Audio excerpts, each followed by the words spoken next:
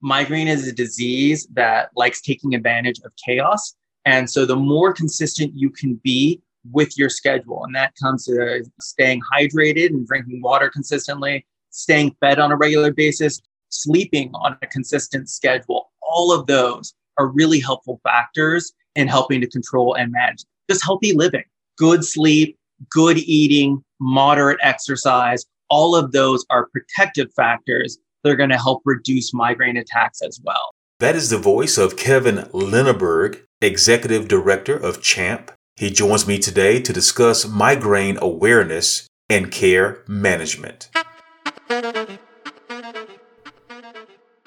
You're listening to the podcast with John C. Lemon.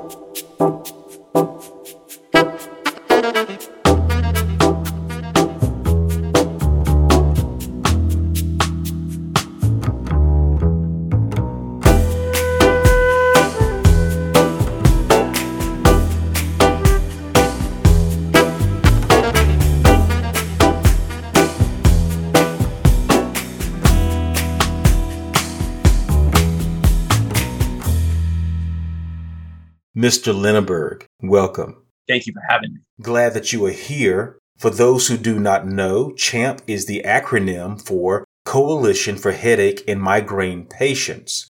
What exactly is migraine and how does it differ from a headache? So glad you start with that question because so often the misconception is that migraine is just a headache. Someone says, oh, I've had headaches before. You say you have migraine. They must be the same thing. They really aren't. Migraine it's a whole body attack that happens when someone experiences a migraine attack. And it's a very variable disease. Some people have certain symptoms, some have others. It's on a spectrum. Some people, the pain is off the charts. It's always severe in some way, but for some people it's lower. And then the frequency. Some people, the lucky ones with migraine, will have maybe one attack a year or every few years. And then other people have it much more frequently. There's a whole group known as chronic migraine, which means that you're experiencing migraine attacks on more than half the days of the month. So you can imagine how much that impacts someone's life if they're in that chronic migraine. So the symptoms to get to it is, you start with the head pain. It's more than head pain, but that's there. And it needs to be considered severe. Again, it's not just that dull background head pain that's more often a tension type headache, but it's pretty severe. And then it's also associated with sensitivity to light and sound. Those external stimuli can trigger an attack. They can also exacerbate it. So oftentimes when people are experiencing a migraine attack, they will go into a dark and quiet room to be away from lights and noises. Often it's associated with nausea, a sick feeling in the stomach, all the way through actual vomiting during attacks is very common. And then it's exacerbated by activity. When someone's in the midst of a migraine attack, no exercise, let alone, just walking up a flight of stairs is something that they really want to avoid.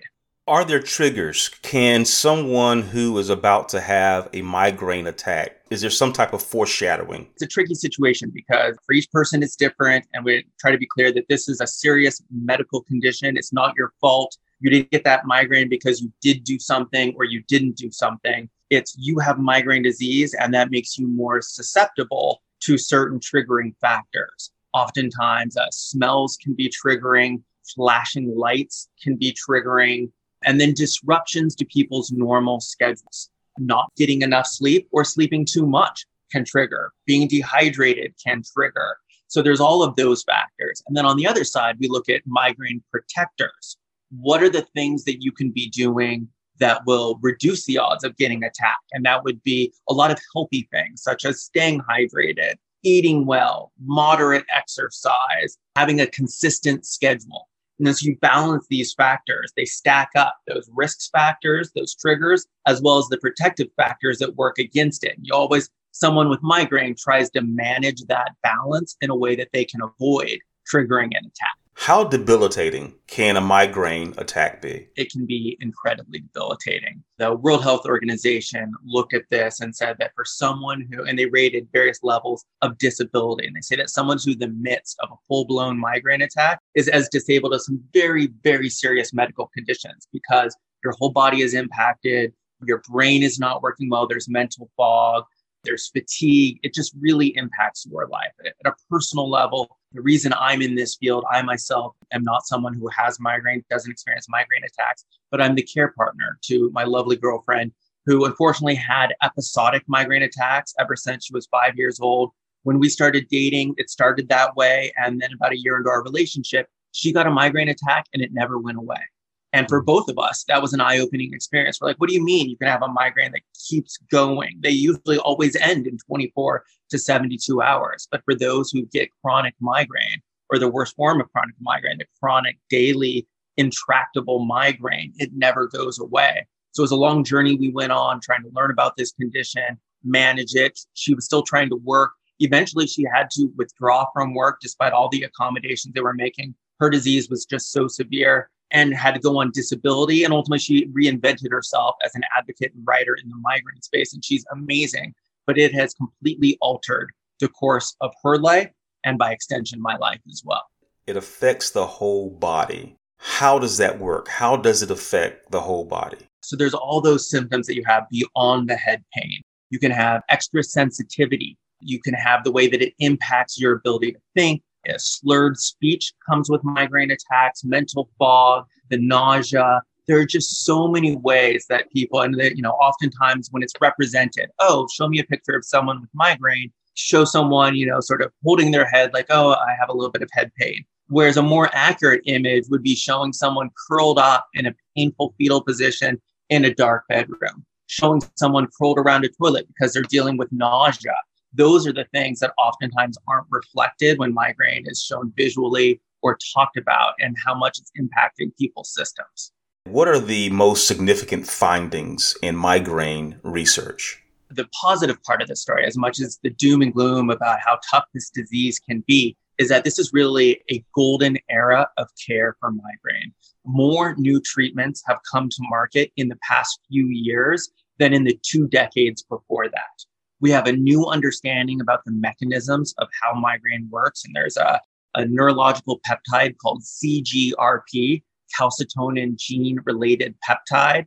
And being able to block that can interfere with migraine attacks. It can prevent them from happening in the first place, or if one gets started, it can break the chain and keep it from progressing. And so we have new medicines, both preventive and acute, looking at that CGRP pathway, as well as others on other pathways. So the thing that I want to sort of communicate to people is if you know you have migraine, or if you think you have migraine, because the challenge is 40 million Americans are estimated to have migraine, but only 60% have ever gotten an accurate diagnosis of migraine. That means about 16 million people are experiencing migraine, but don't have that accurate diagnosis. So the things that we're talking about, a recurring headache of severity with these other associated symptoms, you should go talk to your doctor about that. Or if you know you have migraine, you tried a treatment years ago, maybe it didn't work so well for you, the efficacy wasn't there, or the side effects weren't great. We have great new options. You should go back, make an appointment with a healthcare provider, explore what is available now, and see if it can help you to better manage this tricky and complex disease. Patients, providers, researchers, and caregivers in the migraine space, including senators and representatives from 47 states, are coming together to discuss this disease.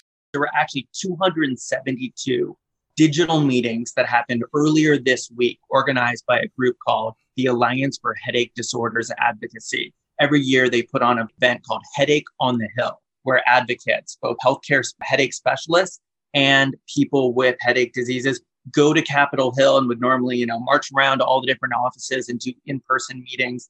Now with the pandemic, those switched digital meetings, but it was the biggest event in the 14 years, the most amount of advocates involved, the most amount of meetings. And it's vital because this disease, it's stigmatized, it's underinvested in, and those who have it are not afforded the accommodations and protections those with other more visible diseases have earned, and rightfully so. And we just want a fairness and an equity there.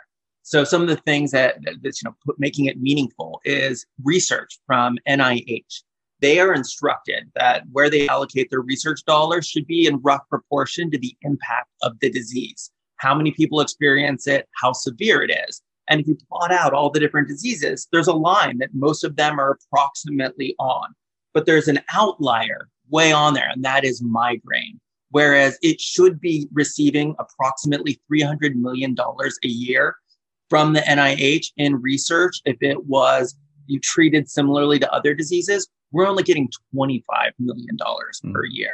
So it's just a tiny fraction. And without that research, we don't have the best understanding. We don't have the best treatments, you name it. Those dollars can be vital to uncovering new opportunities for better lives with people with migraine. So we went up on Capitol Hill. We had two asks. One was asking the NIH, not all the way to 300 million. We aim over the long term to get there, but, incremental, going from the current 25 million to $50 million of mandated research funds for migraine and headache. And then the second ask that we had was specific to the Veterans Administration. There's a phenomenon, it's terrible, that so many people who are serving their country in the military are coming back with much higher headache rates, much higher migraine rates than the rest of the population. There is traumatic brain injuries from accidents or concussive weapons. And there's just the stress of being in the theater of war and a post-traumatic stress syndrome being connected to headaches. We see these much higher rates of headache in the VA, but they weren't equipped to properly deal with them. So we got funding a few years ago to create these headache centers of excellence within the VA. And there are now 14 of them, which is fantastic. Credit to the VA and the government for taking action, but that's not enough centers. It's too far for the veterans to be going for the care that we need. So we're asking for funding that will double that number to at least 28 headache centers in the VA system across the US. Currently, we are asking the people that we met with in Congress, the representatives and senators, to sign on to Dear Colleague letters of support. And we're asking people you can go to the Alliance for Headache Disorders Advocacy website. If you want to take action, they have a link there and you can click it. It's a pre-written letter. Put in your address so it knows which office in Congress to send it to, and you can have your individual voice heard on these really important issues. We're talking about a major disease. 40 million Americans experience episodic or chronic migraine attacks annually. Does migraine disease point to, or can it be related to, a bigger health issue? It can. Migraine itself is its own disease, and there are underlying genetic factors that make people more predisposed to having it. You can see in people's family tree either known migraine, or oftentimes it's not diagnosed, but they'll say, oh, my mom or my aunt or someone in their family tree would always, complain of having headaches. And they would retreat to a room and not be present for family events. And they say, I now understand they were probably dealing with migraine disease back then. It's its own disease, but some things to be on the lookout for is those who have migraine, especially migraine with aura. Aura is, doesn't happen to everyone. It's maybe about 25% who experience migraine. They will see some type of a visual disturbance. It can look like a crescent moon or sparkly, and it can grow in their field of vision, and that's known as aura. And people who have migraine with aura, unfortunately, are more predisposed to experiencing strokes. So that is a real risk factor that you'll want to talk with your healthcare provider about if you are someone with migraine with aura, and it sort of changes the calculus in how you may try to prevent strokes for you. And then if there's any change in headache, that is a real warning sign. Migraine being so prevalent, most people I talk to, I say, hey, if you're having a headache, it sort of seems like these ways, that's likely migraine. You should talk to a healthcare provider to see what you can do about it.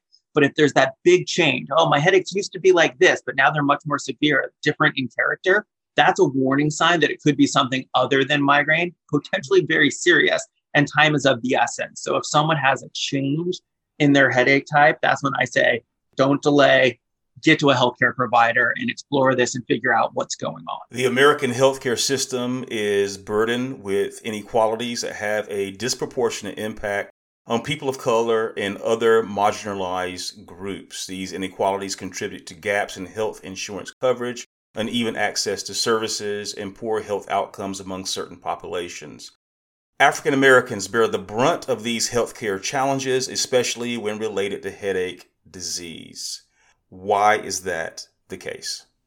Lack of research means we don't have a perfect understanding of how migraine exists and is prevalent across different ethnicities. The best that we can tell is it occurs in the general population, about 15%, And that's consistent for the white demographic, Black demographic, and Hispanic Latino. Those who are American Indian and Alaskan Native are maybe a little bit higher, up at 20% prevalence. Those who are Asian American, Pacific Islander, maybe a little lower at 10%. So there's a little fluctuation, but the macro story is it's pretty commonly prevalent across different races and ethnicities. But yet, we see in data relating to those who are Black and have migraine is that there is delayed diagnosis, there is undertreatment, and then there is exacerbation and chronification of the condition because it's not being properly dealt with by our healthcare system that they have reduced access to. And when they do get in the system, unfortunately, systemic racism leads to this undertreatment, lack of respect.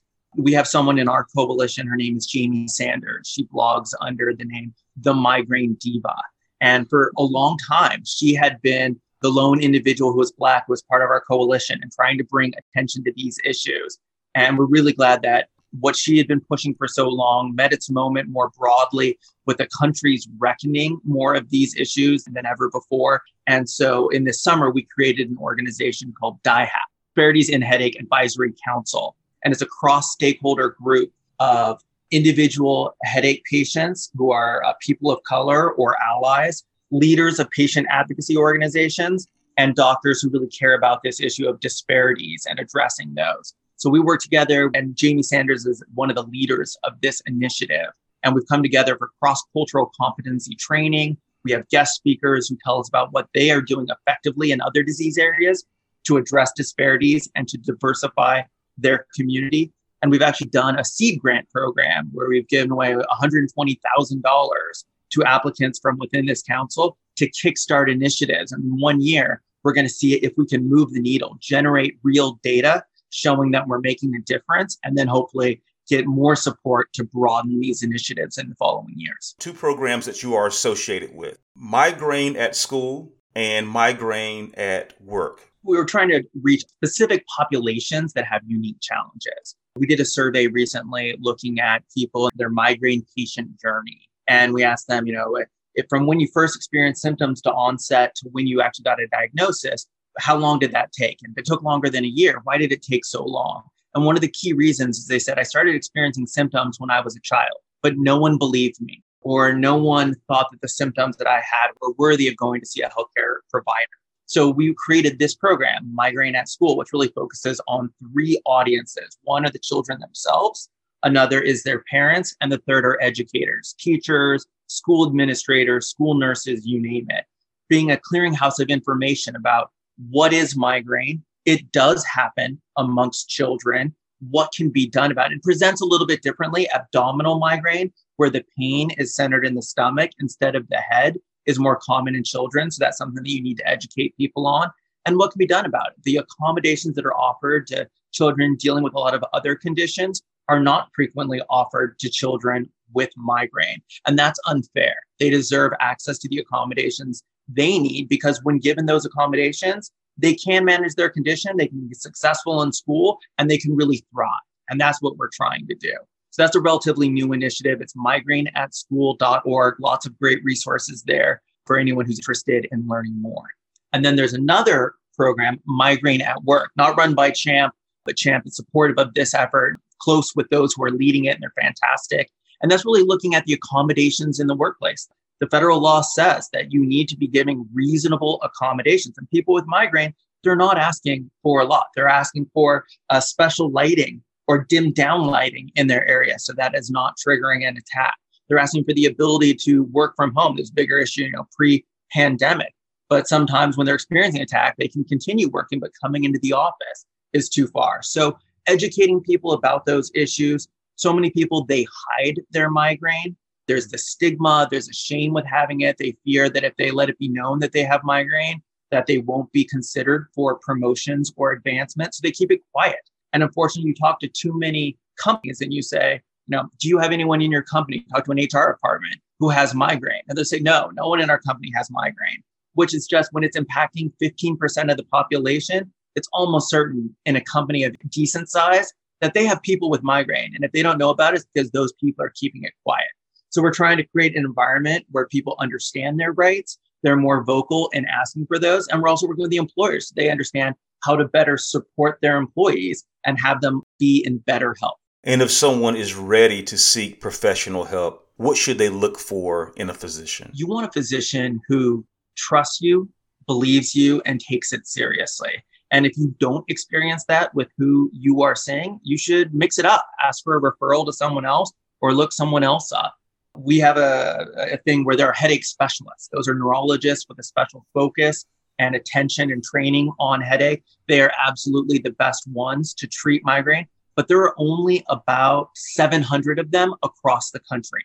So that means there is one of them for about every 85,000 people living with migraine. They just can't see everyone. So we really have to rely on the primary care physicians, the family doctors to say, I'm willing to take this disease seriously. I'm willing to diagnose it. I'm willing to start treatment on it. And a lot of people respond to that first or second line treatment that can very reasonably be prescribed by those family physicians. And then for the more difficult patients, those who are struggling with efficacy or side effects, then go ahead, refer to a neurologist or a headache specialist. Does the coalition help people identify those professional healthcare workers? Yeah, the coalition started when we recognized a few years ago that this was this golden era for migraine treatments, this wave of innovation that was coming. And how could all of the different patient advocacy groups work together so that instead of having a bunch of individual and overlapping programs, we got to say, okay, how do we coordinate? How do we collaborate? How do we make the most of this moment so we help as many people as possible and we change how society and how policymakers are viewing this disease, taking it and treating it much more seriously. So our members have a number of doctor finder tools that they have created where you can go in and you can find those who have headache specialists or they've been vouched for by other patients who say, look, this isn't a headache specialist, but they really care and know about headache disease. They give me great care and therefore they have that patient endorsement. So there's a couple of different lists, but they're all geared toward trying to help people find the right provider to help them to manage their challenging migraine disease. This has been an educational experience for me. Gives me something to look out for. I perhaps can recognize these symptoms in others. That's a big part of what you want to do as well, is bring recognition. Absolutely. And for everyone, this disease is so prevalent that it's almost certain that you know someone close to you, close in your family, close in your friend circle has migraine. And we want people to talk about it more because talking about something is how you overcome stigma and how you change public perception. Be on the lookout. If you see someone who is, having a headache, that they have frequent headache, have the conversation. Say, hey, I've noticed you have headache, or sometimes you retreat and you step away and you're going to a dark and quiet place. What's going on? Have you got it diagnosed? Is it maybe migraine? Encourage people that this is this incredible era. There's so much more available now than ever before. Even if they don't get medical treatments, but if they just do online research and realize that there are these lifestyle changes that they can make to help them to better manage, those are steps in the right direction. If you see something in your circle, start the conversation. If you're someone who's living with migraine, please be more willing to talk about it. And if you're someone who thinks you have migraine, but you have not been treated lately or you've never been diagnosed, make an appointment with a healthcare provider. It really is time for that. Mr. Lenaburg, thank you for bringing awareness to migraine disease. Very useful information. I look forward to continued progress in these efforts. John, thanks so much for having me and for using your platform to bring attention to this disease that just simply doesn't get enough attention. Kevin Lenaburg, Executive Director of CHAMP. For additional information on migraine and treatment, visit headachemigraine.org. That's our podcast for today. I'm John C. Lemon. Thank you for listening. I'll see you next time.